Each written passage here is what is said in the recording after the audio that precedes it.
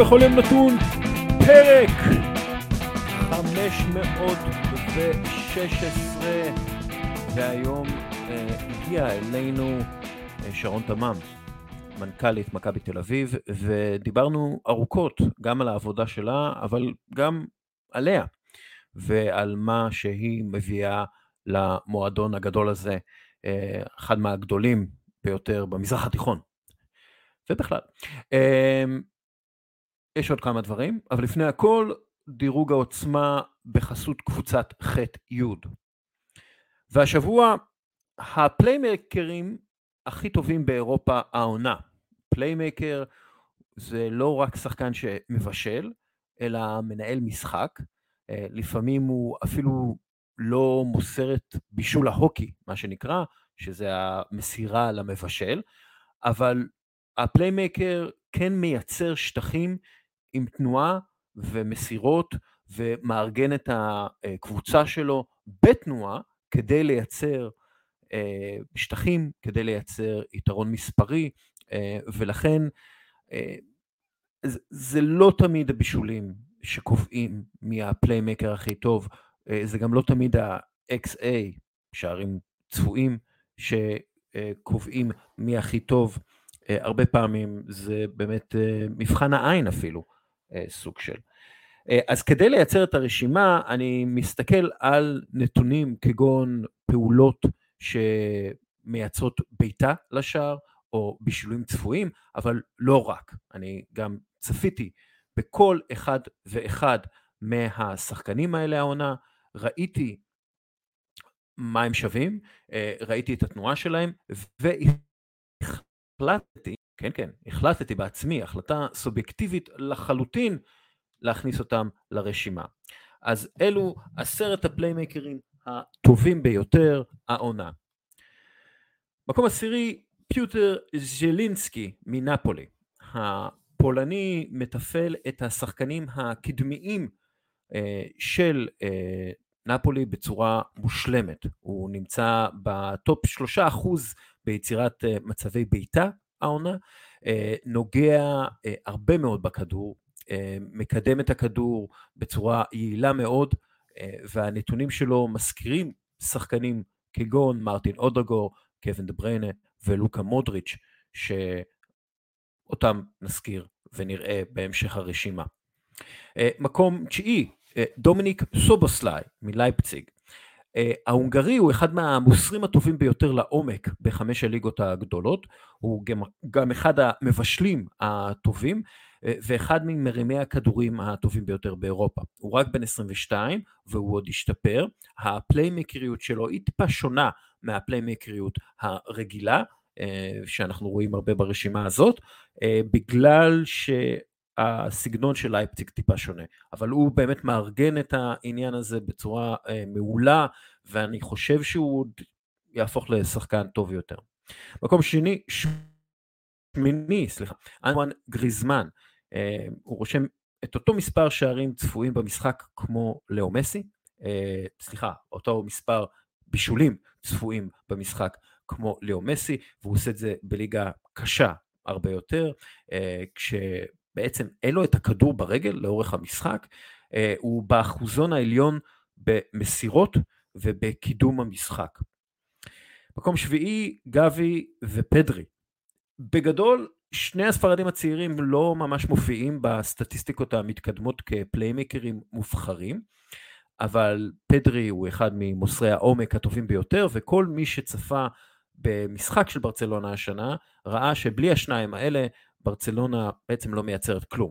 אז נכון, אני מרמה, וזה שני שחקנים ולא אחד, אבל זו הרשימה שלי, וזה הפודקאסט שלי, והחוקים שלי, ודיברנו עליהם יותר, על פדרי וגבי, ביורו טריפ השבוע, לקראת הקלאסיקו, אז אני מפנה אתכם גם לזה, אז יאללה, תקשיבו למה שאמרנו עליהם. מקום 6, לוקה מודריץ', כמו במקרה של גבי ופדרי, גם לוקה שלנו לא מופיע בשום רשימה שמעידה על כך שהוא פליימקר גדול, אבל לפעמים באמת צריך לראות את המשחק כדי להבין את גדולתו כפליימקר, כיצרן שטחים מתקדם ברמה הגבוהה ביותר, גם בגיל 83. מקום 5, יוזו אקימיך מביירן מינכן. רק 4 שחקנים נגעו יותר בכדור מאשר קימיך המופלא, אנחנו מדברים על העונה. הוא אחד מהמוסרים לעומק הטובים ביותר בעולם, שחקן שמנהל את הקישור של ביירן מינכן ביד רמה, הוא גם מבשל, גם רושם נתונים דומים מאוד לטוני קרוס בשיאו, וגם אני חושב שזה בכלל, אין ספק בכלל, שהוא מנהיג מעולה של ביירן מינכן. מקום רביעי, קריסטיאן אריקסן. כשמסתכלים על הנתונים המתקדמים, אז ברונו פרננדז הוא הפליימקר החשוב כביכול יותר למנצ'סטר סיטי, סליחה, מנצ'סטר יונייטד, מאשר קריסטיאן אריקסן. אבל אפשר לראות עד כמה מנצ'סטר יונייטד תקועה בלי הנוכחות של אריקסן בהרכב. הדני הוא שחקן שמייצר שטחים טוב יותר מכל אחד אחר בקבוצה, המסירות שלו בין הקווים אולי לא נכנסות לסטטיסטיקה, אבל הוא בגדול זה שמפנה את ברונו פרננדז, הוא זה שנותן את הבמה לברונו פרננדז, הוא זה שבגדול מתפעל את השחקנים שלפניו, שזה בין השאר ברונו וגם מרקוס רשפורד, והוא אחד מהשחקנים שהפכו את מרקוס רשפורד לאחד מהשחקנים הכי קטלניים העונה, ולכן אני נותן הרבה מאוד קרדיט לאריקסן. מקום שלישי, אודוגו. הנורווגי הצעיר הוא אחד מהמוסרים הכי טובים באירופה, הוא אחד מהמוסרים הטובים ביותר לתוך הרחבה, הוא אחד מהמוסרי עומק הטובים ביותר באירופה, הוא אחד ממקדמי הכדור במסירות הכי טובים מהעונה, ותראו את המשחקים, פשוט תראו את המשחקים של ארסנל, הוא תמיד זז, הוא תמיד פנוי לקבל את הכדור, להעביר אותו הלאה, הוא מאוד דינמי, תמיד מייצר שטחים לחברים שלו לקבוצה, עם מסירות ונגיעות יפות וקטנות בכדור, הוא שלישי רק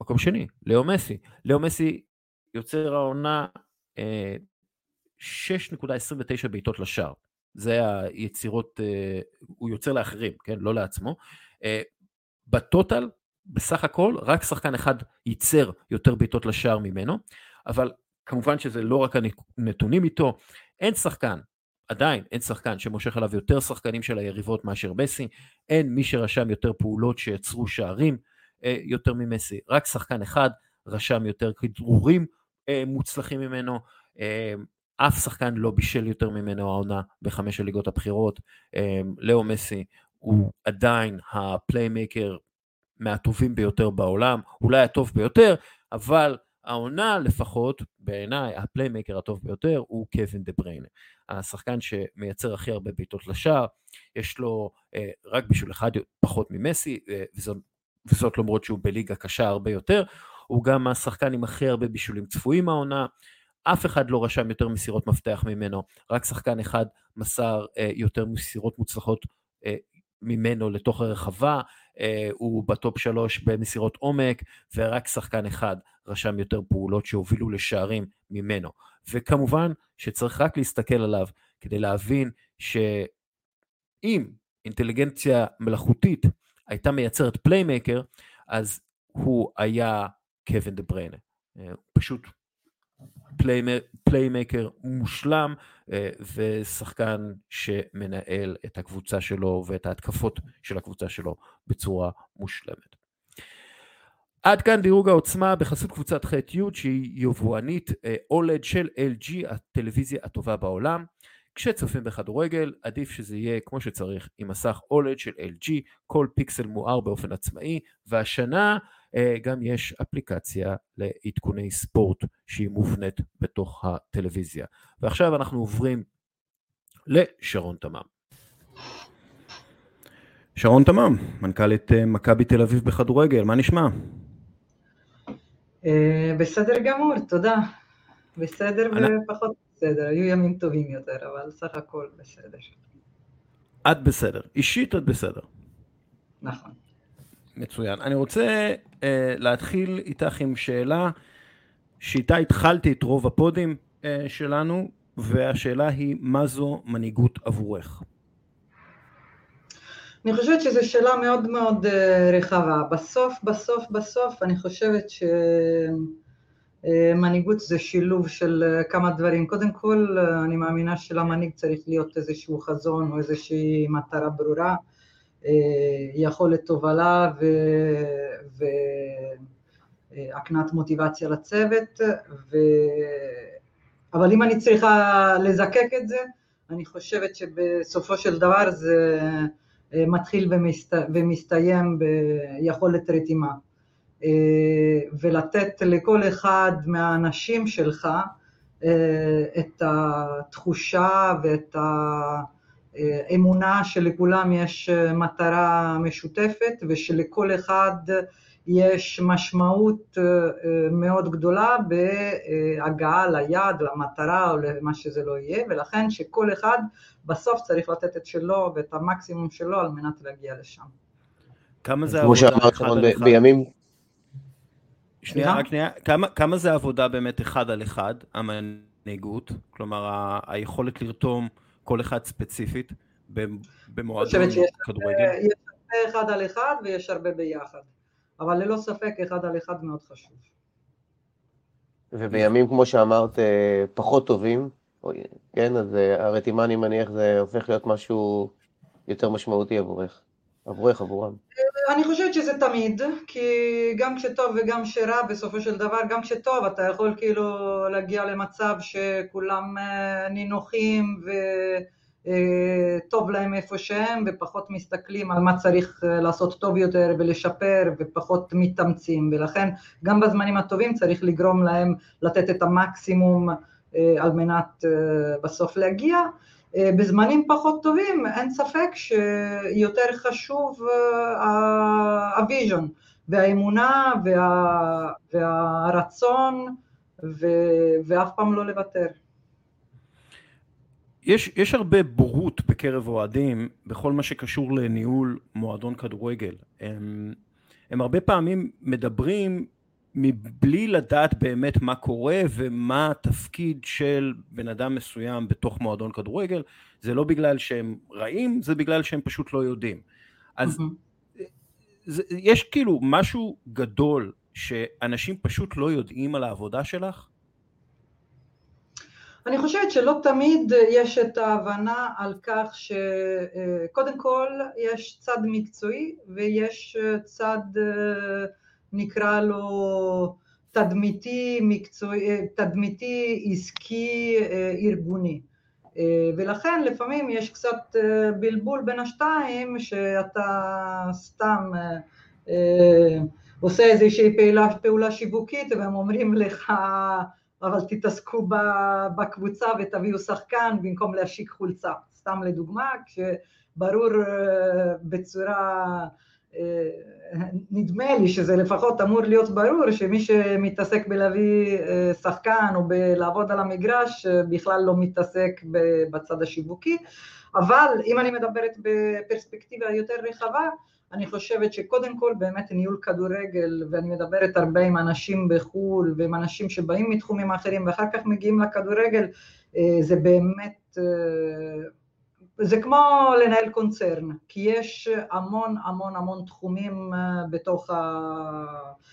בתוך העולם של מועדון כדורגל. זאת אומרת שברור שיש את הצד המקצועי שכולל את כמובן ניהול הקבוצה הבוגרת וניהול מחלקת הנוער על כל ההיבטים, שגם זה עולם ומלואו, כי זה גם טכנולוגיה וזה גם פסיכולוגיה וזה גם כדורגל וזה גם ממש מדע בפני עצמה. אבל יש גם את הצד העסקי, שאם מסתכלים על זה, א', כוללת המון תחומים, שזה תחום התקשורת, בתחום הפרסום, בתחום הריטייל, בתחום המדיה, זאת אומרת, כאילו יש המון המון המון תתי תחומים, שלא תמיד מבינים שהם בסופו של דבר תחומים בפני עצמם, שדורשים ניהול מלא. זה דיכוטומי? כלומר, כל התחומים שהזכרת, מסחרי, הריטייל וקשרי קהילה אני מניח, ועוד הרבה דברים אחרים, זה צד שמן הסתם בוט מתעסקת. את קשורה איכשהו במידה כלשהי לצד המקצועי, או שזה לחלוטין עם הבחנה מאוד ברורה? נגיד שרוצים לגייס שחקן, ויש גם את הראייה, נגיד האנשית שאת יכולה להביא, האם את חלק מהתהליך, או שאת לגמרי בצד המסחרי עסקי? לא, אני לא חלק בתהליך הזה, אבל אני כן חלק בתהליך, בצד של... התקציב וההסכמים בסופו של דבר כשהעסקה הבשילה, אז הקשר הוא יותר באמת בצד התקציבי, הגדרת תקציבים של הקבוצה, שזה לא רק רכש וכולי, זה גם באמת כל ההתנהלות והניהול של הקבוצה עצמה, שזה באמת תקציב מאוד מאוד רחב, שכולל המון דברים, מתחום הרפואי, מתחום הנסיעות וכדומה, וכן, חלק מההתנהלות היומיומית של הקבוצה, אבל בגדול זה יותר תקציבי. כמובן שסתם לדוגמה, בזמן הקורונה באמת היה הרבה מאוד שיתוף פעולה, כשהיינו צריכים להעביר את כל הקיצוצים מול השחקנים ומול הצוות, אז בהחלט זה הופך להיות יותר מעמיק. עוד משהו שאני חושב שיש סביבו קצת חוסר הבנה של הקהל, זה עניין הפייר פליי הפיננסי, ששם זה ממש השתלבות של העניינים העסקיים, שמשפיעים באופן ישיר על העניינים המקצועיים. את יכולה להסביר לנו קצת על מה בעצם קרה בפייר פליי הפיננסי למכבי תל אביב ב5-6 שנים האחרונות? כן, בעצם מה שקורה זה דרך אגב עכשיו חוקי הפייר פליי השתנו לא מזמן, כן. כך שעכשיו זה חוקים אחרים לגמרי, אבל מה שקרה זה בעצם שחוקי הפייר פליי אומרים שבעצם בתקופה של 3 שנים הבעלים יכול להשקיע סכום מסוים, שמעבר לכך פשוט הקבוצה נכנסת להפרה של החוקים של הפייר פליי, ולכן הם מגבילים אותך בעצם ביכולת שלך להתנהל ולהשקיע. מה שקרה לנו זה שבאמת בתקופה של 3 שנים הבעלים השקיע מעבר למה שיכל להשקיע, ולכן ניהלנו משא ומתן עם וופא על מנת להגדיר מתווה שיגרום למכבי לחזור לעמוד בתנאים של הפייר פליי, והמתווה הזה כלל את חוסר היכולת לרכוש שחקנים, או חוסר היכולת לעשות דברים מסוימים, על מנת להראות שבסופו של דבר החשבונות של מכבי חוזרים למסגרת. וזה מה שהיה, וזה מה שאני חושבת אפשר להגיד שבעיקר בן מנספורד העביר בצורה, אני חושבת, מאוד מאוד מוצלחת. והעניין הזה של כמה קשה בעצם לגייס כסף חיצוני לתוך הכדורגל הישראלי? כלומר, לא כסף של הבעלים, לא כסף ממחירת שחקנים, כסף באמת מחסויות, משותפים מחוץ לכדורגל, הכסף שהיה צריך כדי לעמוד בתנאים של הפייר פליי. נכון, בסוף ההכנסות הגדולות ביותר של המועדונים בסדר גודל כמו מכבי, זה קודם כל מחירת המנויים, מנויים וכרטיסים זה ללא ספק ההכנסה הגדולה ביותר, ולאחר מכן וופא, שזה כאילו וופא כרטיסים ומנויים זה המקור המשמעותי ביותר, ולאחר מכן כמובן גם ספונסורשיפ ומרצ'נדייז וכל הדברים האלה. עד כמה זה קשה? בואו, אנחנו בעולם הכדורגל, ללא ספק הכל מתחיל ומסתיים בהצלחות. התפקיד, אני חושבת, של הצד הארגוני, העסקי, זה מצד אחד למנף את הצלחות הקבוצה, ומהצד שני לייצר תוכנית ולייצר חיבור ולייצר עבודה אל מול האוהדים, על מנת שגם בתקופות פחות קשות הם יאמינו, הם יסכימו, הם יהיו איתך על מנת לתמוך בקבוצה, להיות יחד עם הקבוצה ולהיות יחד עם המועדון. ואני חושבת שזה נעשה במכבי תל אביב בעבודה מאוד מאוד מאוד קשה ומאוד מאוד אינטנסיבית, ואני יכולה להגיד שלדוגמה העונה, עם כל הקושי שיש, אנחנו רואים אוהדים מגיעים בהמוניהם למשחקי חוץ, אפילו לקריית שמונה, ואפילו באמת במשחקים רחוקים וקשים, אנחנו רואים כמה הם באים איתנו, שדרך אגב משחקי חוץ זה לא מקור הכנסה שלנו, אבל זה כן מראה משהו בחיבור עם האוהדים, ואני חושבת שהרבה מאוד מהעבודה, או העבודה הכי משמעותית, זה לייצר את החיבור הזה. שרון, אני אמשיך את השאלה של אוריאל, נאמר ויש שנה טובה מבחינה ספורטיבית, אבל זה לא עובד ברמה האירופאית, אוקיי? השאלה שלי, האם מועדון בסדר גודל של מכבי תל אביב יכול להיות לא גירעוני? כלומר, אני יודע שבעונות של ליגת אלופות, אם זה הפועל באר שבע, מכבי חיפה עכשיו, אז זה יותר קל, אבל האם מועדון היום עדיין חייב את הבעלים שיממן, ונאמר ויש הצלחה ספורטיבית ברמה המקומית? אם אין אירופה, למועדון בסדר גודל כמו שלנו מאוד מאוד קשה. אבל הקונפרנס ליג אמור להיות המקום שמאפשר את האיזון הזה.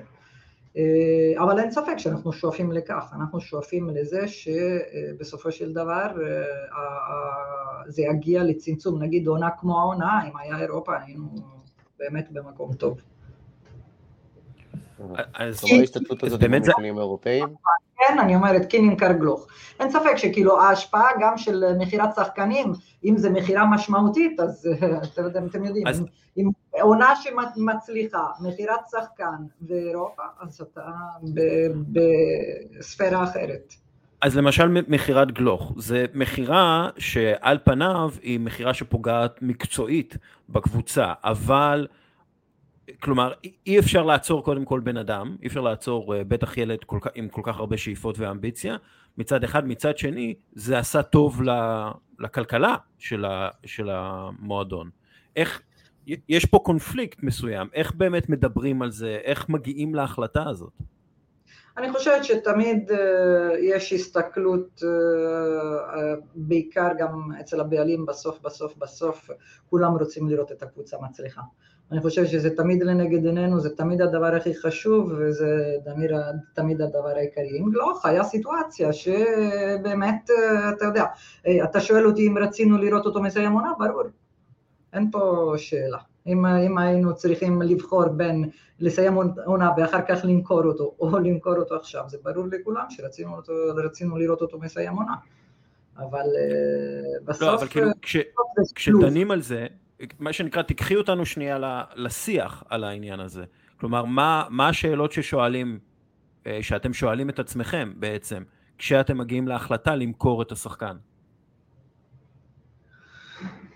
אני לא חושבת שיש מה להיכנס. בסוף הדבר הכי חשוב היה בזמנו לסגור את ההסכם עם גלוך. שגלוך יאריך הסכם ושהוא יהיה איתנו לתקופה ארוכה, וזה היה כבר משוכה משמעותית, וכל זה בסופו של דבר הוביל לאן שהגענו. כלומר, זה בעצם עניין של... סליחה, עוד פעם? אני אומרת, אין הרבה מה להוסיף מעבר לזה. היה הסכם ישן, היינו צריכים לחדש הסכם, ובסופו של דבר כל צעד היה צריך לוותר על משהו, וכל צעד היה צריך לגרום לזה שיגיעו לעמק השווה בהסכם. ולכן היו דברים עקרוניים שבסופו של דבר גרמו לזה שאוסקר עזב בדצמבר, בינואר. יש איזושהי הפקת לקחים לגבי חוזים עתידיים של שחקנים? או היה דיבור על זה? היה... יותר בצד המקצועי, אני לא חושבת שהשאלות האלה זה פחות אליי, אני לא הייתי בניהול משא ומתן של גלוך, אני בסופו של דבר כן הייתי בשלבים הסופיים של ההסכמים ושל הזה, אז אני חושבת שזה פחות רלוונטי לדבר איתי על הנושא הזה. ברור שתמיד יש הפקת לקחים, ברור שתמיד, תראו, לפעמים, ובמיוחד בכדורגל, כל אחד אומר, היינו צריכים לעשות ככה, היינו צריכים לעשות אחרת. אני רוצה להגיד לכם, הרבה פעמים, כאילו, אתה יודע, אפילו אוהדים שולחים לי הודעות על דברים שהם חושבים שהם מאוד מאוד חשובים, והם חושבים שאנחנו לא רואים. אז אני רוצה באמת איפשהו להבטיח שקשה מאוד, או בינתיים זה כמעט ולא קרה, שמישהו שלח לי הודעה על משהו שאנחנו לא חשבנו מזמן, והפכנו אותו ל-500 צדדים בשביל לחשוב על איך לעשות יותר טוב. ואני חושבת שיש אנשים אצלנו שחושבים על כל ההיבטים ורוצים לעשות את המקסימום, ולכן גם במקרה הזה אני בטוחה וסבורה שעשו את המקסימום בהינתן לנסיבות. אוקיי. שרון, אני רוצה לעבור יותר אלייך ברמה האישית. את הגעת עם הרבה מאוד ניסיון ניהולי, אם אני זוכר נכון גם בצד הכימונאי, אבל לא צמחת מהכדורגל, לא הגעת לכדורגל. עכשיו, את יותר מתמקדת בצד העסקי, מסחרי כמו שתיארת, אבל עדיין זה אקלים אחר, זה שונה אני מניח. אם את יכולה לשתף אותנו באיזושהי אנקדוטה, איזשהו משהו מסוים שהגעת למכבי תל אביב ואמרת, אוקיי, אני עכשיו מבינה שזה משהו כאן שונה ממה שהיה לפני כן. קודם כל, אני הגעתי למכבי תל אביב לפני יותר מ-12 שנה, אז זה כבר כברת דרך, כאילו זה פברואר 2011, אז כאילו אני כבר כמעט ולא זוכרת מה היה לפני. אבל כן, אני יכולה לספר לך שאני... עזוב שכשאני הגעתי להתראיין במכבי תל אביב, לא ידעתי שזה מכבי תל אביב, כן? אמרו לי שזה מותג ספורט קנדי, ואחר כך אמרו לי שהרעיון במכבי תל אביב, ואז אמרתי, טוב, מותג ספורט, אולי הם עושים שיתוף פעולה עם מכבי תל אביב, בכלל לא ידעתי שמכבי תל אביב בבעלות של איש קנדי, כך שהגעתי לרעיון והתיישבתי ושאלתי, אוקיי, מה המותג? ואז אמרו לי, מה זאת אומרת, זה מכבי תל אביב, לא שמעת? אמרתי, פחות. אבל את כל הרעיונות בעצם עשיתי באנגלית, עם ג'ק אנגלידיס ועם איש ה-HR של קנדה, ולקח הרבה זמן גם כי התראיינתי בתקופה שאחר כך פיטרו את נימני, אז כאילו בינתיים עבדתי בעבודה אחרת, ואז הם קראו לי כשכבר התקדמתי, ואז בסדר, ואז החלטתי שאני הולכת על זה, ועשיתי את כל הרעיונות במשרדים, היו אז משרדים בתל אביב, ואז יום אחד ג'ק אנגלידיס אומר לי, אוקיי, עכשיו היום אנחנו נוסעים לקריית שלום, תתכונני, ואז אני מגיעה לקריית שלום, שעכשיו במצב יותר טוב, אבל קריית שלום באמת אז היה כמה צריפים ולא הרבה מעבר לזה, ואז הוא הראה לי את המתקן, ואז הוא הראה לי חדר עם חדר לא גדול, עם 5 שולחנות, הוא אמר לי, אוקיי, מפה, עכשיו זה המקום שלך, תתיישבי, מפה תנהלי את התחום. אני לא יכולה להגיד שזה לא היה שוק, זה היה שוק, גם אני באתי מחברות בינלאומיות, לוריאל, ברקית בנקיזר, עם תנאים ועם זה, אז כאילו ראיתי את המשרדים האלה, ואחר כך הבנתי שאני צריכה לשבת במשרדים האלה, אז זה היה שוק. בקרוונים שם, בקרוונים האלה. קרוונים, שאז באמת, כאילו זה היה גם התקופה הראשונית של מיץ', אז הם באמת היו קרוונים מבפנים ומבחוץ, עכשיו זה השתפר. אז היה שוק, כמו שאתה יודע, היו הרבה מאוד סיטואציות במשחקים, ואני זוכרת בתקופה הראשונה, אני באמת לא זוכרת מה עשינו, היה משהו שקשור למנויים, שעשינו שינוי למנויים, לכרטיסים, ואז אני ישבתי בקרוון הזה, 8 בערב, לא יודעת איך זה קרה, הייתי שם לבד, פתאום הדלת הייתה פתוחה כנראה, פתאום אני רואה 3-4 אוהדים, אני ישבתי על הכיסא, 3-4 אוהדים שלא מתיישבים, עומדים מולי, ומתחילים להגיד לי למה אני עושה את הדברים לא בסדר, ולמה הם עצבניים, ולמה ככה, ולמה אחרת, ואני לא יכולה להגיד שלא הרגשתי קצת מאוימת. אבל מה שכן, בסוף תמיד עם האוהדים, הם מתחילים לנהל איתם שיח, הכל בסוף, לפחות מהניסיון שלי, אפשר לנהל שיח. אבל כן, אולי האנקדוטה הזאת של האוהדים שככה צועקים עליי, ואני יושבת והם כאלה גדולים וצועקים, זה היה... יש לי שאלה לבחינה עצמית עליי. אני אחראי על התואר השני, מנהל עסקים עם התמחות בניהול ספורט, אוקיי, בעונה. והשאלה שלי, הנה דוגמה למישהי ש... לא, זה נכון, אנחנו חוזרים ל-2011, אבל עדיין, שמגיע עם הרבה מאוד ניסיון, ניהולי, בינלאומי, אבל עדיין לא מתחום הספורט ומצליחה. באמת השאלה עד כמה זה כזה חשוב, לעשות ניהול, ספורט, ללמוד לפני כן, להגיע מהתחום.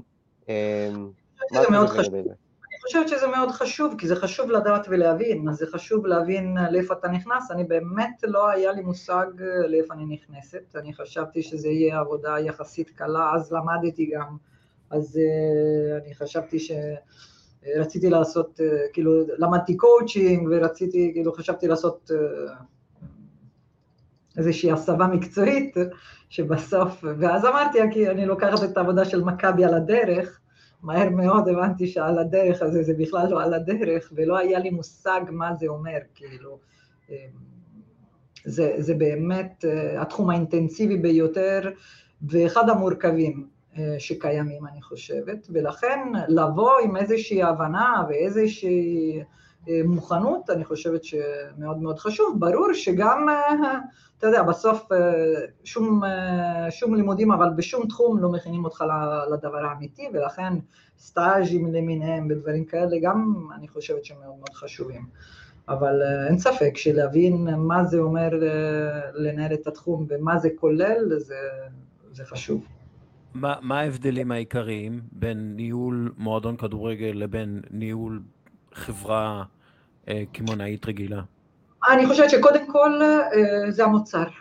בדרך כלל כשיש לך, האמת שעבדתי גם בתחום היהלומים, וגם שם זה היה דמיון, אם אפשר להאמין, כאילו שיש קצת דמיון בתחום היהלומים, בתחום הזה, אבל קודם כל זה המוצר. כשאתה מייצר מוצר, אתה יודע איזה מוצר אתה מייצר, והמוצר הוא אותו דבר כל הזמן. כך שפה ופה אתה יכול לחשוב שאתה מייצר את המוצר הכי טוב, אבל בסוף המרכיבים לא מתחברים כמו שמתחברים במוצר רגיל, ולכן התוצאה היא תמיד לא ידועה. זה דבר ראשון. דבר שני זה... כלומר, את אומרת שיש אי ודאות אינרנטית בתוך התהליך, כי האיכות של המוצר, בגלל שהיא מורכבת משחקנים והכימיה וכל הקושי הזה, זה הרבה יותר מורכב ניהולית מאשר לנהל מוצר שאת יותר בשליטה עליו. תסתכל על פריס סן ז'רמן. תסתכל על פריס סן ז'רמן. את מי יש להם ואיפה הם בליגת האלופות. ומנסים, ובסוף אתה אומר, אוקיי, יש את זה ויש... אז עכשיו אתה יכול להגיד, כאילו, תפסת מרובה, לא תפסת שם, יכול להיות, אבל זה דוגמה קלאסית, שיצרת כביכול את המוצר הכי טוב בעולם, ועדיין הוא לא הכי טוב בעולם. אז זה הדבר הראשון. אני חושבת, הדבר השני זה העניין. בסוף אין מה לעשות, כדורגל זה, לא יודעת, אני חושבת אולי התחום עם הכי הרבה תשוקה שיש בעולם. אני לא יודעת אם יש תשוקה כל כך גדולה ועניין כל כך גדול במשהו אחר. יכול להיות עכשיו לרפורמה המשפטית, אבל בדרך כלל אם לא זה, אז זה כדורגל.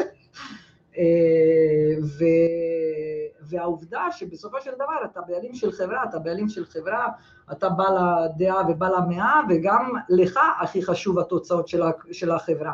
פה יש לך אוהדים שאומרים לך, אתה תלך, אתה תהיה פה, זה לא מעניין, לי חשוב יותר ממך. עכשיו אני רוצה לחדש משהו למיץ', ובטח גם לעובדים פה, התוצאות וההצלחה מאוד מאוד מאוד חשובים, בטח שלא פחות ממה שזה חשוב לאוהדים, אולי יותר. אבל כל העניין הזה, וכל התקשורת, וכל הזה, זה הופך את זה, בסופו של דבר אתה צריך לתת דין בחשבון לבעלים, לאוהדים, וגם עוד משהו שקשור למוצר, שהוא כאילו בעצם לא תלוי בך, יש בסוף את החוקים של וופא, ויש את החוקים של פיפא, ויש את משטרת ישראל, ויש המנהלת, ויש את ההתאחדות. זאת אומרת, חופש הפעולה שלך, בסדר שכל החברות עומדות תחת חוקים, אבל אנחנו עומדים תחת עוד הרבה מאוד יותר חוקים שהם מגבילים בצורה, הייתי אומרת, קיצונית מאוד. איך הם מגבילים, למשל? צריכה להשקיע בעבודה עם משטרה, אצטדיון וכדומה, אני לא יכולה להגיד לכם, אני כאילו באמת.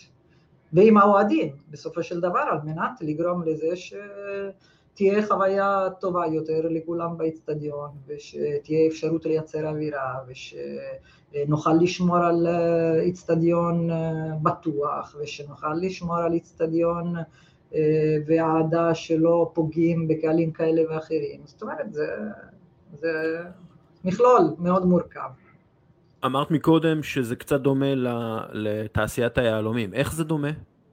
זה דומה בגלל שבתעשיית היהלומים, כשאתה יצרן או חברה גדולה מסחרית, אתה אף פעם לא יודע בסופו של דבר איזה חומרי גלם תוכל לקנות, יש הקצאה, או לפחות שאני הייתי אז, הייתה הקצאה מסוימת, ואתה היית צריך לעשות את הבידינג שלך, ולא ידעת בסוף איזה מוצרים אתה תקבל, איזה יהלומים אתה תקבל, ולכן איזה יהלומים תוכל למכור.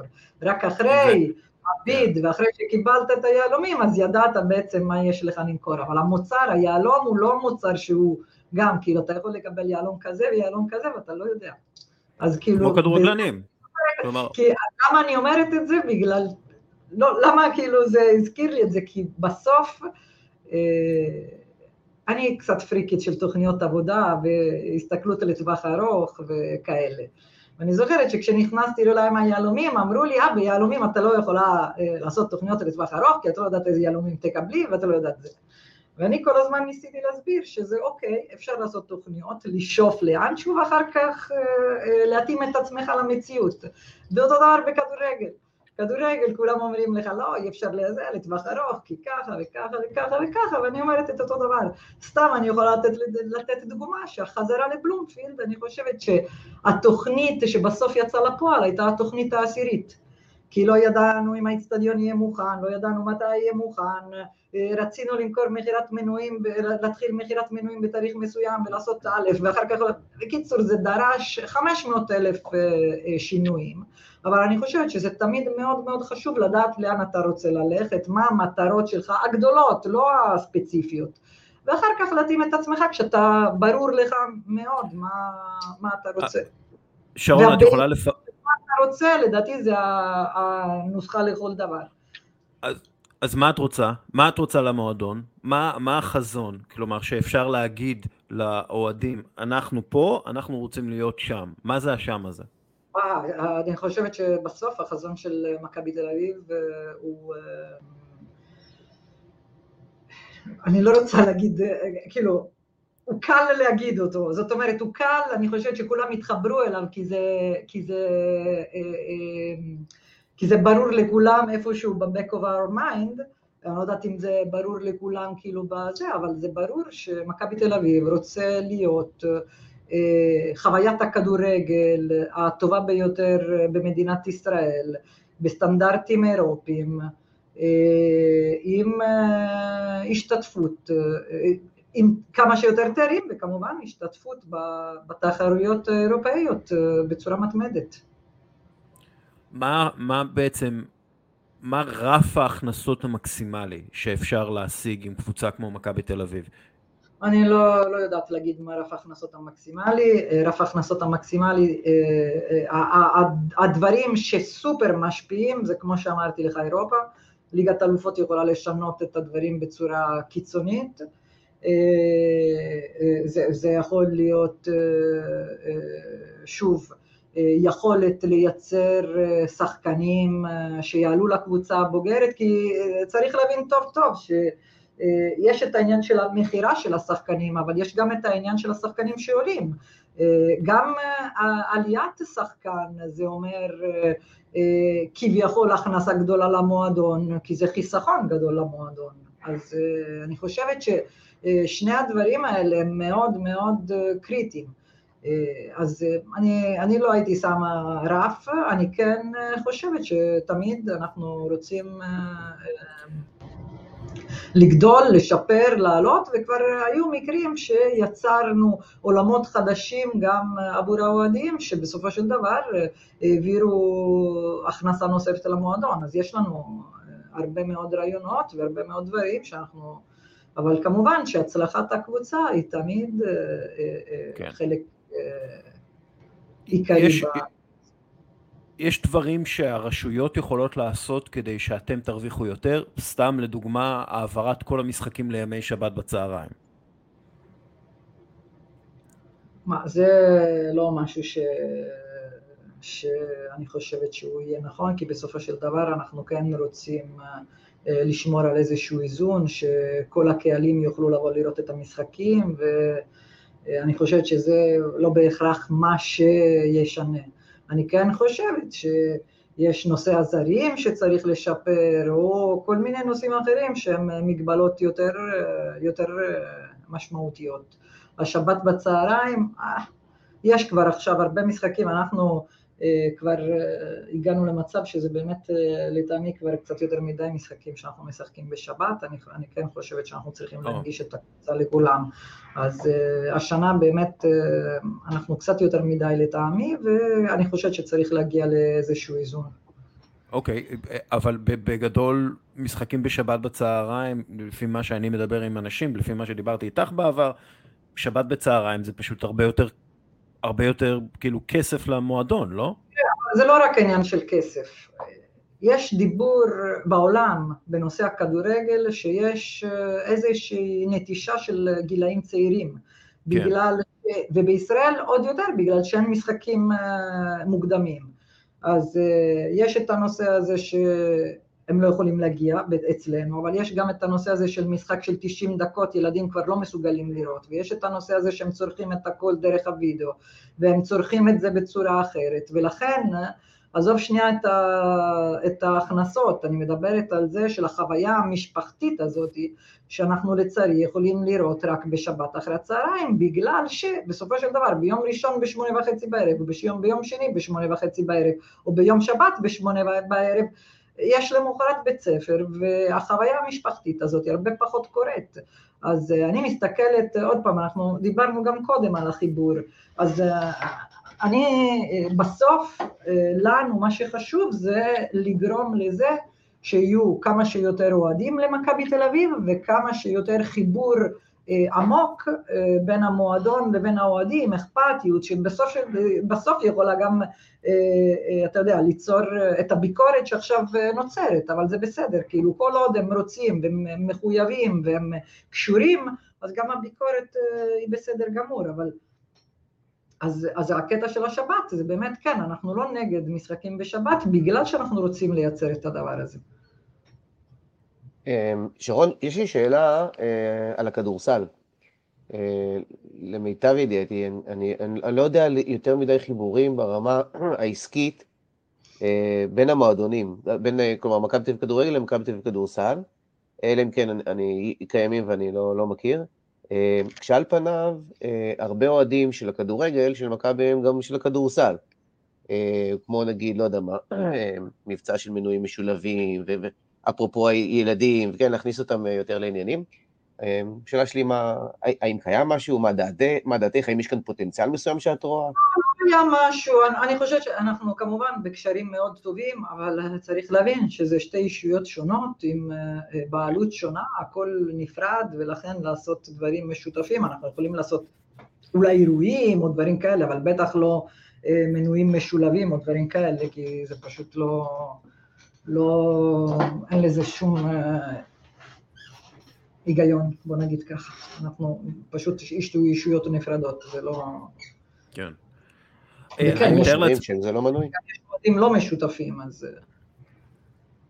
אני מתאר לעצמי שיש הרבה מאוד, יש לכם הרבה מאוד ידע על הקהל, משיחות, מסקרים, מדברים שאתם רואים בגלל שאתם ארגון רציני.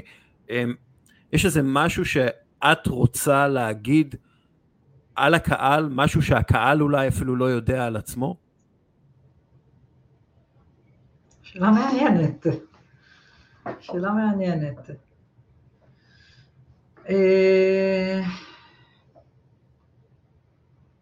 קודם כל באמת אני חושבת שהקהל של מכבי תל אביב עשה כברת דרך. אני חושבת שהאוהדים של מכבי תל אביב הם, אתה יודע, זה קלישאת כל הזמן, שכל מי שזה אומר שזה האוהדים הכי טובים בארץ, אבל בסופו של דבר, תראו, אנחנו השנה עם מספר הגדול ביותר של מנויים אי פעם, כשנסענו לנתניה היינו מלאים, זאת אומרת האוהדים האלה הם באמת אכפת להם, באמת הם מצביעים ברגליים, ואני חושבת שזה אף פעם לא מובן מאליו לראות את זה, ברור שהם יודעים כי הם באים וברור שהם יודעים כי הם רואים, אבל אני חושבת שלראות את ההגעה למשחקים, גם העונה וגם בעונות קודמות, וגם באמת מה שקורה עכשיו במשחקי חוץ, אני מגיעה לאצטדיונים ולראות את זה ככה, אני חושבת שזה מאוד מאוד משמעותי, ואני חושבת שזה לא מובן מאליו, אז אני חושבת שהקהל של מכבי, א' הוא מאוד מאוד מגוון, ב' הוא מאוד מאוד מחויב, וג' אני חושבת שהוא עבר תהליך יחד איתנו, כי אני חושבת שאנחנו הפכנו להיות, אני לא רוצה להגיד מתוחכמים, אבל אולי יותר חכמים, אולי יותר טובים, והם יחד איתנו, אני חושבת שהם מבינים יותר מה זה עולם כדורגל, ומבינים יותר מה זה מועדון כדורגל אירופאי, על כל היבטיו, כי עשינו תהליך ביחד, ואני חושבת שהוא יותר מפוקח, ויותר אולי מתוחכם ממה שקהלים. אפשר דוגמה, למשל? כלומר, אפשר דוגמה למה הופך קהל? היא לא קשורה לכלום, אבל היא גם קשורה, שזה הרטרו לדוגמה. כל שנה זה כבר הפכנו מסורת שאנחנו משיקים רטרו פחות או יותר בתקופה הזאת.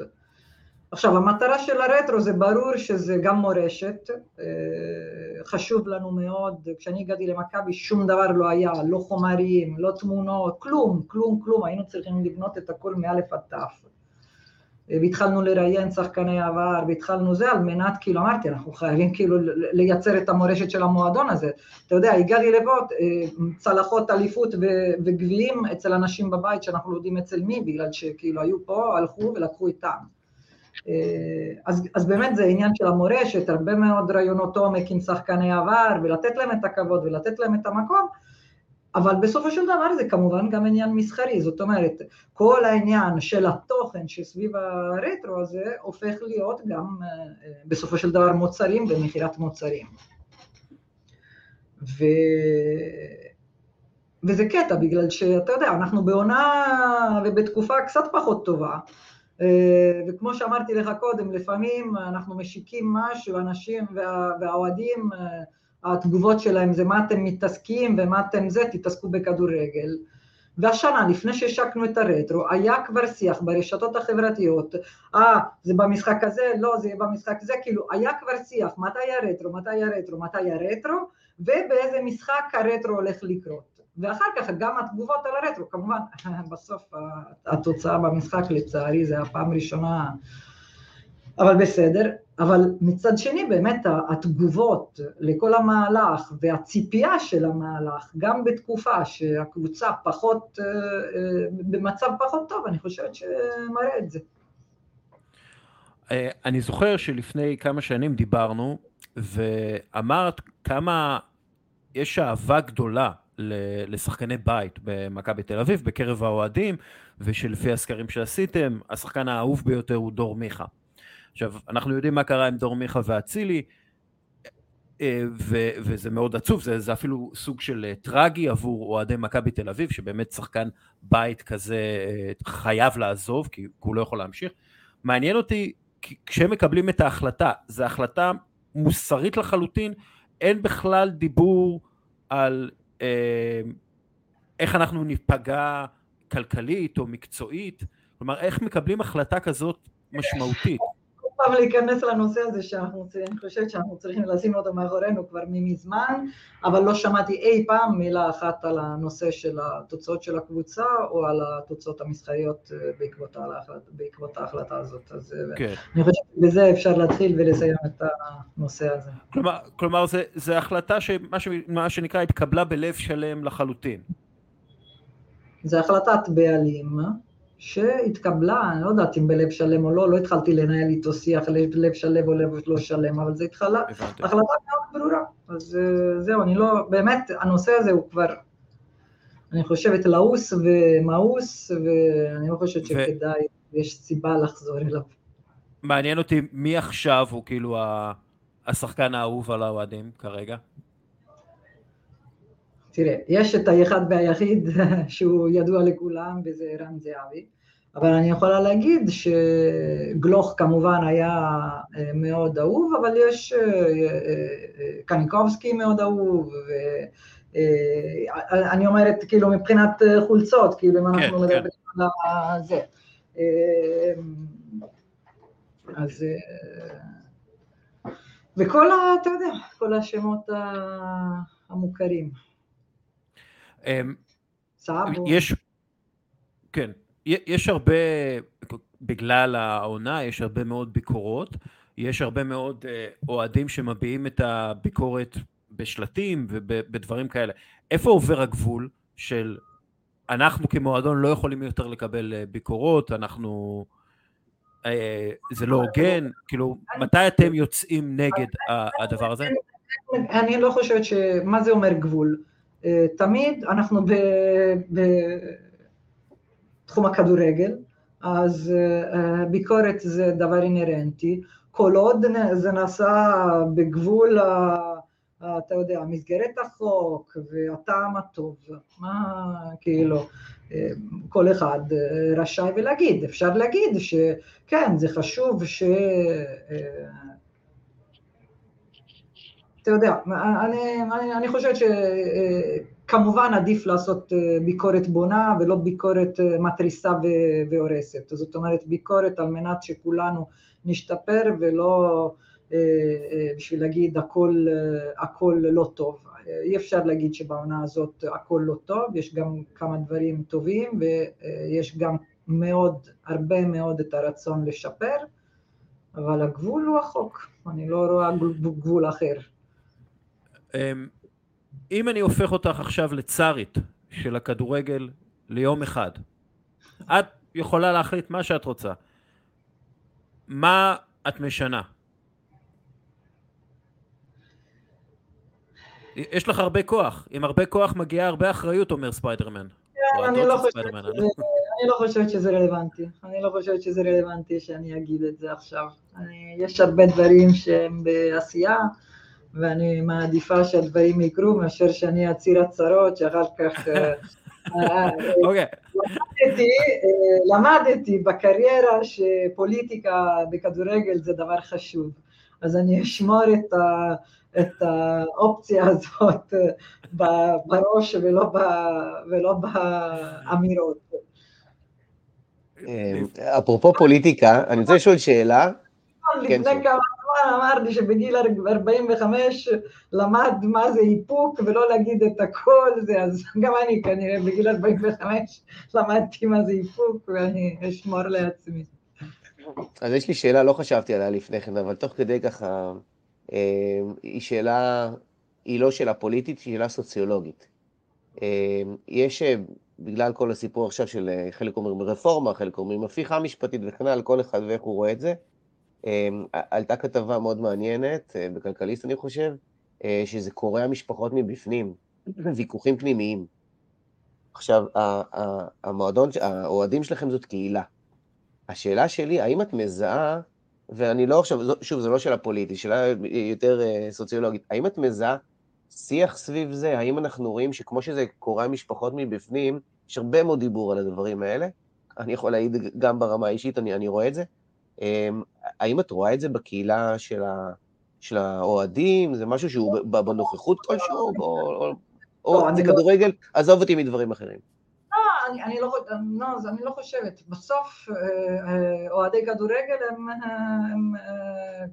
מדינת ישראל, מה שאתה רואה שם זה מה שאתה רואה במדינה. אני כן רואה במשרד שלפעמים יש ויכוחים, כי אחד יש לו דעה כזאת והשני יש לו דעה אחרת, ואני חושבת שהשונה קצת בכדורגל, זה בסוף כולם מגיעים לאצטדיון עם מטרה מסוימת, ולכן הם לא מתחילים עכשיו לדבר פוליטיקה, לא, כולם באים והם רוצים לנצח ויש מטרה זה ברור מאוד מה הצד שלך, יש את הצד שלך ויש את הצד של הקבוצה היריבה, אתה בצד שלהם, אז כולם ביחד. אחר כך כאילו מסביב, בדרך לאצטדיון, אחרי הזה הם יכולים לדבר, אבל בדרך כלל כשאתה סביב הקבוצה, אתה יודע מה הצד בצורה ברורה ביותר, ואתה יודע מה אתה רוצה שתהיה התוצאה. אז יש פחות ויכוח אם אתה רוצה תוצאה 3-0, 2-0 או 1-0, בסוף אתה רוצה ניצחון וזהו. טוב, שאלות קצרות, התשובות לפי האורך שאת מוצאת לנכון לענות עליהן. איך בוחרים אנשים לעבוד איתם? תראו, קודם כל אני רוצה להגיד, מכבי תל אביב, אני חושבת שיש מרקם חברתי ומרקם אנושי בגבוהים ובטובים שיש.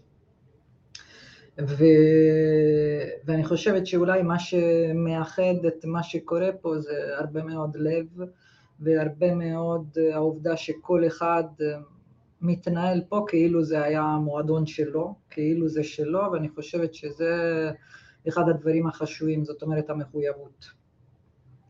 עכשיו, כדורגל כמו בכדורגל, לי יש כמה דברים שמאוד מאוד חשובים, גם לי כי זה בכדורגל וגם לי כי אני יושרה, מבחינתי זה הדבר הראשון והחשוב ביותר. ברור שפה בתפקידים מסוימים יושרה זה גם כאילו משהו שהוא זה, אבל אני חושבת שיושרה זה דבר מאוד מאוד חשוב.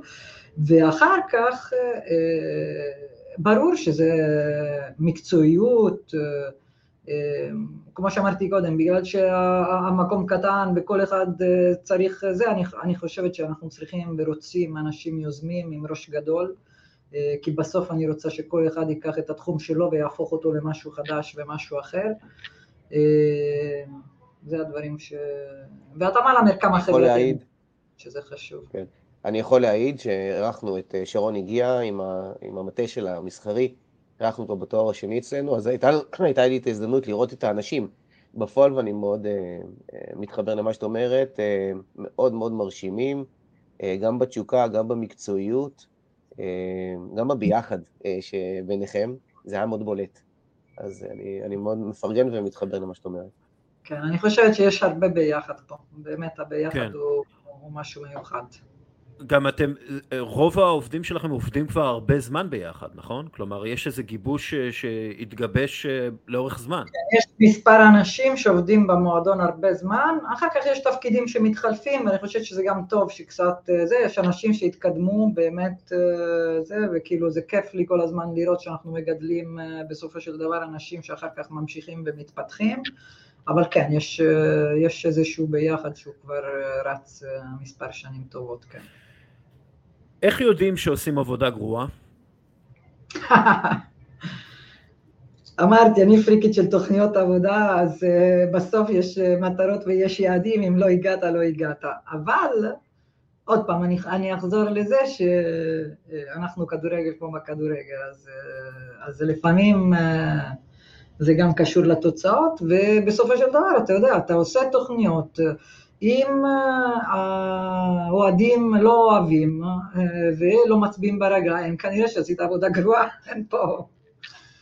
אני לא זוכרת עבודה גרועה, אין ספק שעשינו טעויות, עבודה גרועה, אני לא זוכרת שהיו מקרים יותר מדי של עבודה גרועה. הטעויות, את מסתכלת על המספרים ואומרת, אוקיי, מה, כאילו, איך את מגיבה באמת לטעות?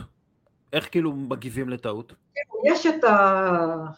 יש את האמירה הזאת ואת הפילוסופיה הזאת שרק מטעויות לומדים וטעויות משתפרים וזה. עכשיו, אני לא רוצה להגיד, כנראה שהתיאוריה הזאת היא חשובה מאוד וכו' וכו' וכו'. אני שונאת טעויות, קשה לי מאוד עם טעויות, ואצלי טעויות לא עוברות כל כך זה. אז מעמידים את האנשים על מול הטעויות ומנסים, או גם את עצמי כמובן, כן? גם אני לא חסינה מטעויות. ומנסים לא לעשות את אותה טעות פעמיים. אבל קשה מאוד עם טעויות, זה אין ספק. כן. אני שואפת לאפס טעויות, למרות ש... בסיירת מטכ"ל אומרים הרבה פעמים, אין טעות חדשה. זה הכל כבר קרה, וצריך ללמוד ממה שקרה, לא רק לנו, כן? גם בכלל. אז כאילו, את אוספת את הטעויות איפשהו, וניגשת אליהם, חוקרת אותם לבד? אנחנו עושים הפקת לקחים על כל הדברים החשובים פה, ללא ספק. בדיוק אתמול, שלשום, היה הפקת לקחים על הרטרו, וכן, מנסים ללמוד ולהבין תובנות. אני בסוף, אתה מסתכל על המכלול ומנסה להבין בכל צד במכלול, כי בסוף נגיד מהלך כזה זה גם מדיה וזה גם ריטייל וזה גם מרקטינג וזה גם וזה גם וזה גם, וכל מחלקה בסופו של דבר צריכה להגיד מה היה מצוין, מה היה מעבר ומה היה פחות טוב ומשם לשפר, אז כן, בהחלט. כמו תהליכי למידה שעכשיו את מתארת במועדון, יש איזשהו שיתוף פעולה כלשהו, תהליכי למידה שאת עושה עם קולגות שלך, נגיד עם איציק עובדיה של מכבי חיפה, עם המנכ"לים של הפועל באר שבע, יש משהו שהציבור הרחב לא מכיר, מעבר לזה שאתם מתכנסים בהתאחדות ומדברים על מה שצריך. יש איזה תהליכים שהם ביחד נס כזה ביניכם?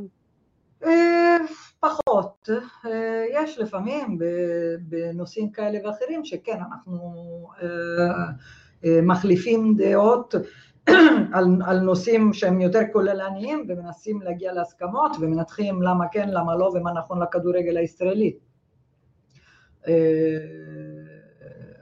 ברמה כזאת ויותר עם קבוצות מסוימות, פחות עם קבוצות אחרות. כן. מה מקור המוטיבציה שלך? שאלה טובה, לפעמים אני לא יודעת למה יש לי דרייב כל כך עצום, לפעמים אני שואלת את עצמי, אני אומרת לעצמי גם כאילו זה.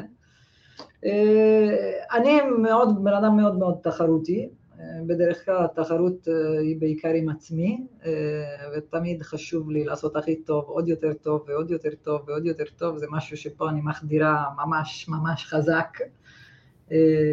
בגלל זה גם התחברתי למכבי כל כך טוב, גם לוויז'ן של מיץ' וגם ל-DNA של מכבי, לקח לי 2.5 כי זה מאוד מתאים. אז כאילו לא יודעת, אני חשוב לי מאוד תמיד להיות הכי טובה ולהיות כאילו תמיד לשפר ותמיד להיות ראשונה, או מאיפה זה בא קשה לי להגיד. אבל אני עושה הליכות בבוקר, כשיש לי מישהו שהולך ממש מהר לפניי, אני מתה, אבל אני לא אתן לו זה. אנקדוטה, פעם אחת, לפני מלא שנים, הייתי בטיילת עם האופניים. והיה מישהו לפניי או מאחור, אני לא זוכרת, אבל כאילו, אני אמרתי, אני לא נותנת לו זה, הוא הרג אותי, אני נסעתי, באמת בחיים לא נסעתי ככה על אופניים, ואז, לא יודעת, עצרנו, ואז הוא היה יותר מבוגר, הוא היה כנראה איש עסקים, אני לא יודעת, הוא שאל אותי, הוא אמר לי, כאילו הוא התרשם, הוא כנראה שם לב לדבר הזה, הוא אמר לי, אם תחפשי עבודה, אני רוצה אותך. זה משהו פנימי כאילו מאוד, התחרותיות הזאת. כן, גם תחרותיות וגם לשאוף תמיד להכי גבוה, אולי יותר גבוה. הגעת מבית כזה? זה משהו מהבית? הגעת מבית ספורטיבי או תחרותי בקטע עסקי? ספורטיבי בשום צורה, לא, תמיד אהבתי ספורט, אבל לא, זה לא עניין, זה לא קשור לספורט, כן? זה לא קשור לספורט, כאילו, זה דוגמה, כן? אבל כאילו אותו דבר כאילו במשרד, לא, זה לא קשור לספורט. אני באה מבית של, אתה יודע, להיות הכי טוב, זה כן, אין ספק. זה כאילו, זה איזושהי תפיסה איטלקית? כלומר, זה משהו שאת הרגשת שזה קשור לזה, או? קודם כל, המשפחה שלי טריפוליטאית, אנחנו באיטליה במקרה, בוא נגיד, בגלל גדלתי, לא בגלל שפעם שנות היסטוריה. זה מעניין, אני לא יודעת, אבא שלי תמיד היה באמת כאילו בטופ של הטופ של הטופ, ואני זוכרת כאילו היה בא לקחת אותי בבית ספר, כאילו הוא היה דמות וכאילו הוא היה תמיד... מה הוא עשה? לא יודעת אם זה נובע מזה שהיה לו סוכנות ביטוח ברומא, אני לא יודעת אם זה נובע מזה שאבא שלו נפטר כשהוא היה בן גיל 1.5 שנה, אז לא היה לו אבא, ואז הוא הרגיש שהוא צריך להיות... זה שמוביל את המשפחה, או... לא יודעת, זו שאלה טובה, אני אשאל אותו. כן, אבל אני חושבת שהיה לו דרייב מאוד, וגם הוא היה פליט, וכאילו, אתה יודע, הגיעו לאיטליה בלי שום דבר, אז בלי אבא, ובלי שום דבר, בגיל 20 ומשהו, והוא התאפס והתאפס והתאפס, כן. מה החרטה הכי גדולה שלך?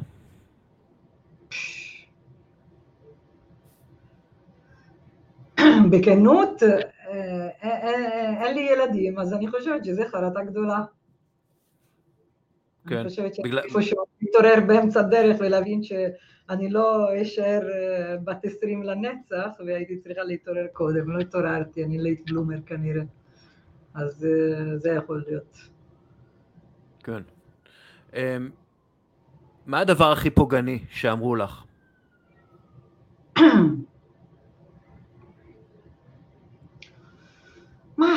אני לא יודעת מה הדבר הכי פוגעני, אבל כשאומרים לי או כשחושבים, את אישה את לא מבינה בכדורגל, אז אני חושבת שזו אמירה פחות חכמה. אני חושבת שבשביל לנהל ארגון, כמו שמנכ"לים עוברים מתחום לתחום, אז גם כדורגל הוא תחום, זה נכון שהוא תחום יותר מורכב, אבל הוא תחום, ולכן זו אמירה קצת מטופשת. בוא נגיד ככה, אני חושבת שאין הרבה אנשים במדינת ישראל שמבינים ניהול מועדון ספורט כמו שאני מבינה, אני הרבה שנים פה, אני נחשפתי כל כך הרבה לאירופה, זה שאני בבורד של ה-ECA, ארגון המועדונים הגדול באירופה, כן. כן, אבל בבורד בסוף יש 24 אנשים, אני לא יודעת מה, אבל כאילו צריך להבין שהנשיא זה נאסר אל חליפי, ויש את הבעלים של רומא והבעלים של טוטנהאם ואינטר, וכאילו יש אנשים ברמה וואו. עכשיו זה לא שאני מנהלת איתם שיחות והרבה, ולכן א', זה פותח, גם אני בכל דיונים על התחרויות של אירופה, איך לשנות את ליגת האלופות, אחר כך דיונים, ליגת האלופות, את כל התחרויות, דיונים על חלוקת הרווחים, דיונים על איך לפתח את הכדורגל העתידי, דיונים בהרבה מאוד דברים, וגם באחד על אחד, א', מצד אחד גורמים לי להבין שאנחנו לא מאוד שונים מהעולם, כי בסוף הבעיות שיש פה יש גם בזה וגם בזה וגם בזה. וב', להבין לעומק מה זה כדורגל כתחום, באמת, כאילו ניהול של מועדון על כל היבטיו, מה זה אומר.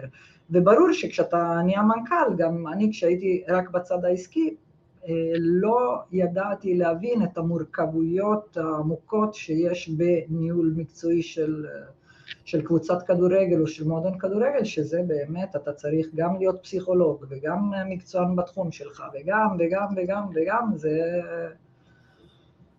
זה משמעותי ביותר, זה משמעותי ביותר. זה מתחבר לעניין של המורכבות שאתה מדבר עליו הרבה. נכון.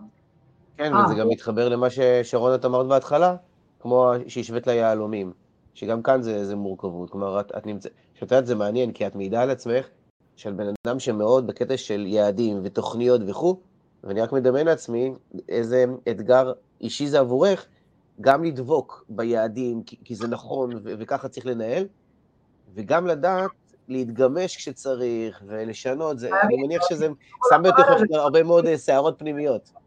נכון, אין ספק. בסוף, כשאתה בכדורגל אתה חייב להיות גמיש, אין מה לעשות. בדיוק עכשיו דיברנו על העונה הבאה, אתה מתכנן ואתה יודע שאתה תשנה את התכנונים שלך, אבל לפחות שיהיה כיוון. שיהיה איזה מסילה, כלשהי. הכיוון של המסילה לאנשהו. מורשת אישית, כמה היא חשובה לך? אתה יודע, לא יודעת, לא חשבתי על זה, אבל אני חושבת שבסוף, כמו שאמרתי, אני בן אדם, זה ככה וככה וככה, אז כן, אני לא יכולה להגיד שלא חשוב לי לשיר במועדון הזה את החותם שלי ואת המורשת, ואני חושבת שכבר השארתי, אני חושבת שהמורשת שלי קיימת, אני חושבת שזה באמת בעיקר מקצועיות, וכמו שאמרתי, להסתכל לטווח ארוך ולטווח קצר, ולעשות את הדברים תמיד כמו שצריך, עם מטרות ברורות ויעדים ברורים, ועוד משהו שלי מאוד מאוד מאוד חשוב, שבסופו של דבר הרבה אומרים, אבל הרוב לא עושים, זה העניין של ירידה לפרטים, בסוף, אם לא יורדים לפרטים, לא מגיעים לשום מקום, או ואני חושבת שזאת המורשת שלי. המורשת שלי בסוף, עשית מצוין, עכשיו תעשה יותר טוב. זה כאילו, לפעמים יכול להיות גם שאני חוטא כלפי האנשים שלי, כי יכול להיות שלפעמים אני קצת קשה לרצות יותר, ואולי להסתכל לא מספיק לכוס המלאה, ולהסתכל קצת יותר בצד הפחות מלא, ובביקורת ובזה, אבל זה באמת בגלל שתמיד יש את השלב הבא, ואת השלב יותר טוב, ואני חושבת שכן, זה פה חזק מאוד. האם את כבת 13 היית מרוצה ממי שאת עכשיו? הייתי בשוק. מה, אם הייתי מספרת לבת 13, כאילו, הייתה אומרת אין סיכוי בעולם הזה. הייתי מרוצה, אין לי מושג, האמת. הייתי כל כך בשוק שאני לא יודעת להבין מה... קודם כל בשוק מזה שהייתי בישראל. בכדורגל, מנכ"לית של מועדון, זה כאילו הדבר האחרון שאני בת 13 הייתי יכולה לחשוב. עצה אחת לחיים. עצה אחת שאני נותנת גם לעצמי זה קצת יותר כלילות. כלילות זה דבר חשוב. זה דבר חשוב, זה לא אומר כאילו לחפף, אבל קצת לתת לדברים, קצת להיות ליד. יש מישהו במועדון שנותן לך את הקונטרה הזאת?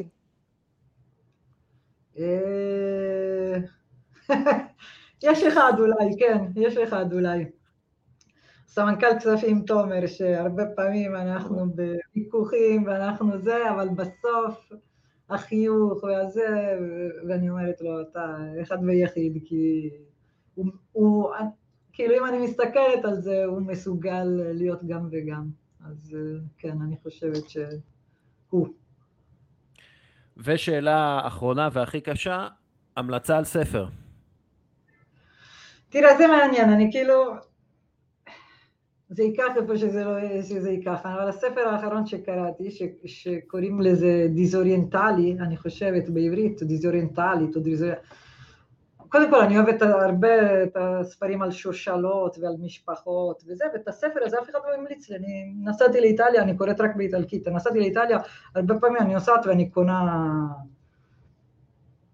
ואז אני זוכרת שבמטוס תמיד אני מתחילה את הספר, אני נוסעת, אני במטוס ואני מתחילה את הספר, וקראתי עמוד שהרבה זמן לא היה משהו מספר שכל כך נגע בי, אז צילמתי את העמוד ושלחתי, יש לנו קבוצה מורחבת של המשפחה, ושלחתי לכל המשפחה עם משפטים מובלטים. והעמוד היה כזה, בעצם הספר היה על פליטים איראנים, עם אבא שהיה מעורב בזה, וכאילו היה נגד המשטר האיראני החדש, אז הם עוזבים לצרפת, ואז היא ילדה בת 10, יחד עם אבא שלה, עולים או יורדים במטרו. ואז האבא אומר לילדה, את לא יכולה להשתמש בדרגנוע, אנחנו עולים ברגל. ואז היא אומרת, אבא שלי חשב שבשביל להשתמש בדרגנוע, אתה צריך שזה יגיע לך. זאת אומרת, אתה צריך להיות, הוא אמר לה, הדרגנוע זה רק בשבילם, והם היו הצרפתים שנלחמו במלחמות שלהם, שעשו את הדמוקרטיה שלהם, שעשו את הרפובליקה שלהם, את החינוך שלהם והכל, והאבא היה זקן, והיא רואה אותו עולה לאט לאט במדרגות, והוא אמר לה, אנחנו נשתמש בדרגנוע רק שזה יגיע לנו, כי אם לא, אז זה יהיה כמו סוג של ניצול של המעמד, או אפילו גניבה. וזה היה חזק מאוד, ואני חושבת שזה מתחבר מאוד גם ליושרה שלי, שזה דבר מאוד מאוד חזק שאבא שלי הכניס לי למוח כשהייתי קטנה, וגם צניעות, שזה פחות אבא שלי, הוא לא צנוע, אבל אני יותר. אז זה לא יודעת, זה עמוד שמאוד מאוד נגע לי ללב. שרון תמם, תודה רבה. תודה רבה לכם. יאללה מכבי. איתנו עכשיו מתן סגל, הפינה החברתית בשיתוף פעולה עם בועטים את הגזענות והאלימות מהמגרשים של הקרן החדשה לישראל. מה המצב, מתן? בסדר גמור, איך אתה? במסגרת הסביר, אני סביר. כן. השבוע, אוהדי ביתר ירושלים, לא כולם כמובן, זה אף פעם לא כולם, ירו טיל לכיוון אוהדי בני סכנין. אני חושב שזה טיל.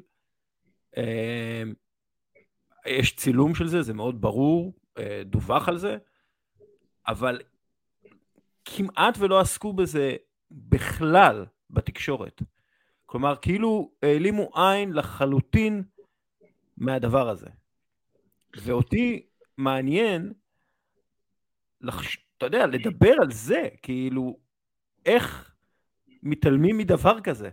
כלומר, בגלל ששבוע שעבר הם שרפו את הפועל תל אביב, את המגרש האימונים של הפועל תל אביב, בגלל זה אנחנו מתעלמים לחלוטין מזה שהם ירו טיל על אוהדי בני סכנין.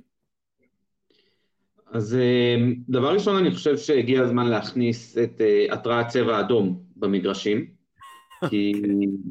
כי אני אגיד לך מה מטורף באמת, שזה לא הפעם הראשונה שזה קורה.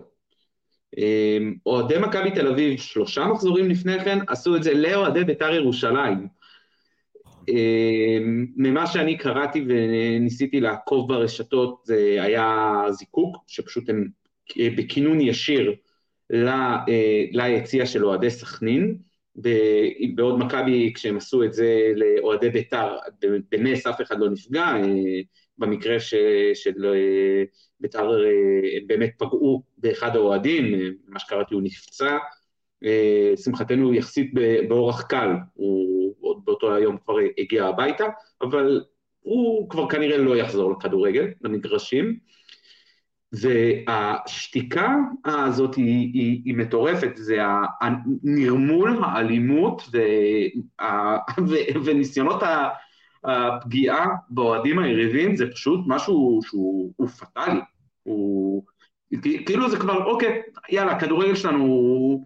כן, כאילו, דיווחו על זה, אבל באמת, אתה יודע, אין שום פרשנות, אני לא ראיתי שדיברו על זה בצורה יוצאת דופן, מחוץ אתה יודע, לענייני כדורגל, אתה יודע, כאילו אמרו, כן, היה את העניין הזה. אבל זה היה יכול להיגמר כאילו במוות. כאילו... זה כאילו, זה תחושת שוחרר הרסן. אם במדינה כל שבוע אנחנו רואים לפחות הפגנה 2-3, ויש אלימות וזה, אז יאללה, כדורגל למי אכפת בכלל. וזה באשכרה היה ניסיון התנגשות, הסרטון הזה הוא מטורף, כאילו, איך אפשר לראות דבר כזה ולהישאר אדישים אליו? ואני יודע שגורמים בהתאחדות מכירים את מה שקרה שם, אני עוד לא עברתי הבוקר על דוחות ההתאחדות, עוד לא ראיתי את הדוח שיצא בעקבות המשחק הזה, ונראה לי קצת תמוה שככה מחכים עם זה. אגב, כנ"ל, הזכרת את השריפה של מתחם האימונים של הפועל תל אביב, אני לא מצאתי בשום מקום עוד איזשהם התפתחויות בחקירה. כן. למרות כלומר, אתה יודע, די לקחו אחריות על זה, ודי כאילו, אתה יודע, די דיברו על זה, די פרסמו צילומים, חיברו שיר על זה, כלומר זה, אתה יודע, אחד מהדברים שקורים, זה שכל פעם שיש איזה אירוע אלימות של אוהדי ביתר ירושלים, ואני כותב על זה, אז ישר אוהדי ביתר ירושלים כועסים עליי. למה אתה כותב רק על אוהדי ביתר ירושלים כשהם אלימים? קודם כל זה לא נכון. למה אתה יודע, איך אתה יודע שזה אוהדי ביתר ירושלים? לא, כאילו, בגלל שהם לקחו אחריות. אתה יודע, כאילו, זה אולי כתבים ופרשנים מפחדים לעסוק בזה? מפחדים לעסוק באלימות הקיצונית של חלק מאוהדי ביתר ירושלים? אני לא אתפלא אם זה נכון, תראה, במשחק של ביתר מול הפועל תל אביב, אם אני לא טועה, זה היה מול הפועל תל אביב, התקבל בקריאות הידד ואח איתמר בן גביר, והם עודדו, כאילו, שרו, איתמר בן גביר, כאילו, הקונספציה הזאת של אסור להתעסק עם אוהדי ביתר היא בעייתית, זה מדהים, עכשיו אנחנו ממש מסיימים את הדוח של הסיבוב השני, ואנחנו רואים עלייה אסטרונומית בקריאות הגזעניות שביציעי ביתר, זאת אומרת ממש אנחנו חוזרים לתקופות הרבה יותר חשוכות, הם שרים, הם חזרו לשיר את הנה היא עולה הקבוצה הגזענית של המדינה, עוד שירים כהנה וכהנה, וזה מצחיק לאור העובדה כהנה וכהנה, לא כהנה וכהנה. לגמרי כהנה וכהנה, וזה רק מראה כמה לא זוכרים שום דבר, כי בתחילת העונה, ארגון לה פמיליה פרסם הודעה רשמית שבה הוא קורא לאוהדי ביתר לא לנהוג בגזענות ואלימות כדי לשמור על הכיס של בעל הבית. ואם ננסה לייצר איזשהו דיאגרמה, שוב, שהיא לא מבוססת על כלום, אבל הנחה שאני חושב שהיא די סבירה, ונסתכל על זה שבתחילת העונה הייתה פה ממשלה אחת, ועכשיו יש פה ממשלה אחרת, ובממשלה אחת שלא נגיד שהיא ממשלת החלומות, אבל ממשלה שהיא יותר מתעסקת במאבק בגזענות, ולכך גם אוהדי ביתר הוציאו את ההודעה, ולא ננהג בקריאות גזעניות, כדי שהבעלים לא ייפגע, כמובן לא כי זה לא בסדר. עכשיו אנחנו רואים יד משוחררת רסן, אני לא ראיתי בדוחות של ההתאחדות איזושהי הזכרה לזה שאוהדי ביתר שרים שירים גזעניים, מה שאמור להופיע שם, ואנחנו מבינים שזה הסיטואציה, ובהחלט ייתכן, כמו שאמרת, שכתבים לא רוצים להתעסק בזה. ומה עכשיו להיכנס, הנה, אתה סיפרת בעצמך, אתה כותב משהו נגד אוהדי בית"ר ירושלים, ישר אתה חוטף מבול הודעות של למה ככה ולמה פה ולמה שם, אבל דה פקטו, הם פועלים בצורה גזענית, הם פועלים בצורה אלימה, הם ירו פאקינג טיל לעבר אוהדים אחרים, ונכון, זה קרה גם להם, וזה גם קיבל התייחסות, ואולי לא התייחסות מספקת, אבל זה שם, ואתה לא מצדיק עוולה בעוולה. כן, אני חושב שזה, אתה יודע, קשור לדברים שקורים במדינה. יש איזשהו, אתה יודע, כאילו שחררו את הרסן לחלוטין, וגופים, אנשים מאוד גזעניים, מקבלים ביטוי מאוד גדול, גם בממשלה וגם בתקשורת. כלומר, אתה יודע, איתמר בן גביר זה לפי דעתי הפוליטיקאי שמופיע הכי הרבה בתקשורת, לצד בנימין נתניהו, שגם בנימין נתניהו הוא ראש ממשלה מאוד גזען, נגיד את זה ככה, משתמש ברטוריקה גזענית, לא פעם מנצל את הגזענות התבואה בחלק מבוחריו כדי להלהיט אותם, ואנחנו רואים את זה. כלומר, הגזענות זה כלי של המשטר ושל חלק גדול מהאוהדים של בית"ר ירושלים. אנחנו צריכים גם להגיד את זה. כלומר, זה לא משהו שאני חושב שצריך לפחד להגיד את זה. אם קבוצת אוהדים גדולה הם שרים שירים גזעניים, ומתגאים אפילו בגזענות שלהם, הנה היא עולה הקבוצה הגזענית של המדינה, אז זה משהו שצריך לדבר עליו, זה משהו שצריך להגיד, זה משהו שצריך להעניש עליו, ואם לא עושים את כל הדברים האלה, אז הגזענות פורחת, זה כמו הפטריות ב-The Last of Us, זה משתלט עליך, הדבר הזה. זה מדויק, והרטוריקה הזאת, יצא לי לראות לא מזמן שוב את הסרט בית"ר טהורה לעד, אז היום זה בן גביר, אבל לפני עשור ו15 שנים זה היה ליברמן שהגיע לאצטדיון וקיבל את הכבוד של מי שבא לפרק לערבים את הצורה, ואנחנו רואים את הרטוריקה הזאת חוזרת פעם אחרי פעם, ועכשיו באמת יש גם שלטון שבנוי על הרטוריקה הזאת, ואני חושב שזה, שוב, אין לי איזה מחקר אמפירי שיוכיח את זה, אבל לא קשה לפספס. לא קשה לפספס את מי שמופיע במגרש, מי שמופיע באצטדיון, שבן גביר שם הוא מלך לכל דבר, הוא באשכרה עמד ליד הטופים, כאילו זה לא כניסה של פוליטיקאי שבאים ומוחאים לו כפיים והולך לשבת ביציע הכבוד, הוא ישב ביציע המזרחי ליד הטופים, עטוף בצעיף של ביתר ועודד איתם. כן, אגב, אני לא בטוח שזה קרה בשבוע שעבר, אבל זה כן קרה, כלומר זה כאילו, זה מצולם, זה משהו שקרה. כן, זה לא, אמרתי, אני חושב שזה היה מול הפועל תל אביב, אבל יכול להיות שזה היה משחק בית קודם, זאת אומרת, וזה לא נדיר, אני יודע שגם היה במשחק שלהם בדרבי מול הפועל ירושלים, הוא מגיע פה ושם למשחקים, זה קהל בייס מאוד מאוד, שהוא מאוד מטפח, עשה את זה כבר לאורך הרבה שנים, וכשאנחנו אומרים כל פעם שכדורגל הוא תמונת המראה של החברה שלנו, אני חושב שזו הדוגמה הכי מדויקת. כן, כן. אגב, לכל מי שלא רוצה שאני אעסוק בפוליטיקה, go fuck yourselves. באמת, לא יכול להיות שבן גביר יתעסק בכדורגל, הפוליטיקאי הזה יתעסק בכדורגל, וכתבים לא יתעסקו בפוליטיקה, כי הוא מכניס את הפוליטיקה לספורט, והספורט אף פעם לא היה נטול פוליטיקה, אף פעם לא היה נקי מפוליטיקה, ובתור מי שמסקר את הספורט מהזווית הניהולית, הזווית הפוליטית, הזווית העסקנית, אני חייב להתעסק בפוליטיקה. אז באמת כל מי שאומר לי תפסיק בפוליטיקה, אני רוצה לקרוא על ספורט, אני רוצה שתדבר על ספורט, אני אגיד את זה הכי מפורש שיש, לך להזדיין, לא. אני אתעסק במה שאני רוצה להתעסק, ובמה שחובה עליי להתעסק. זהו, עם זה אפשר עם המסר הזה אני ארצה לסיים את הפינה הזאת. תודה רבה לך מתן, ונתראה. בטח.